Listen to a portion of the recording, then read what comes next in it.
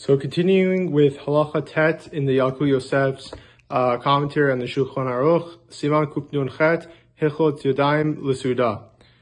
So Aran starts off. Shiur Netilat Yadaim Seudah, who revis mime. So how much is the proper amount to use in terms of washing your hands? So he says revis mime, right? That's a measurement, and we use that amount of water. Mikol makom. Nevertheless, it is advisable to, when you wash, to use more than that baseline revis of water, and to use it, to not be stingy with it, to keep adding. Why? Rav Chisda says, Ana Masai Yadaim Melechafani. I go above and I overextend, and when I wash my hands, Vayavuli Mishamayat Yufta Melechafani, and Hashem will reward me with more than I actually used. So it seems to be that Rav Chisda believes that it's a remedy for wealth, right? The amount of mitzvah, the amount of money or effort or resources you put into a specific mitzvah, Hashem will go above and beyond and make sure you will get paid back and then some. Halacha Yud. Al Netilat Kodem Netilat. So you don't make a bracha of Al Netilat Yadaim before you make the action of actually going and washing your hands. Why? Why is this brought up? Mishum shepamim ein yadav nikiot ve'ein levarach b'yadayim she'ein nikiot. Right? Because sometimes when we come to wash our hands are dirty, and we really can't make bracha when our hands are dirty.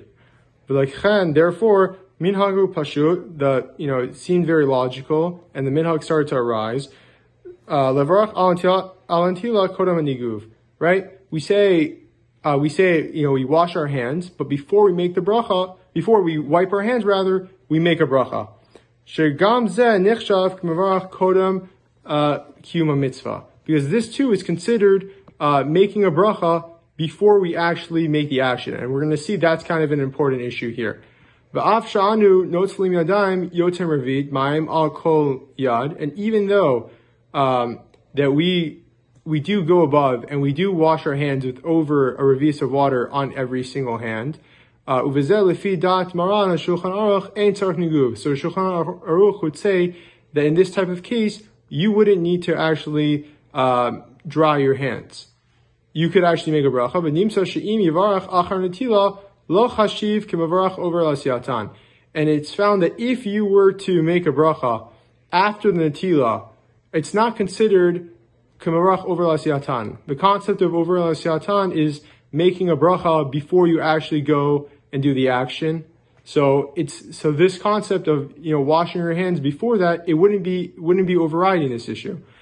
Im kol zeh pasha haminhag levarach achar netila v'lo kodem.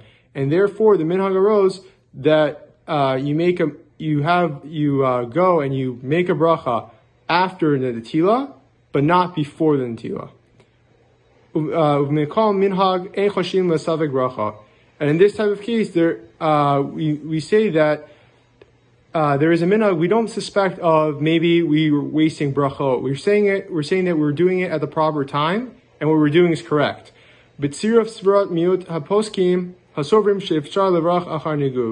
this combination, there is a combination of a small minority of poskim that they do believe she'efshar levarach achar niguv, that you are allowed to make a bracha after you wipe your hands.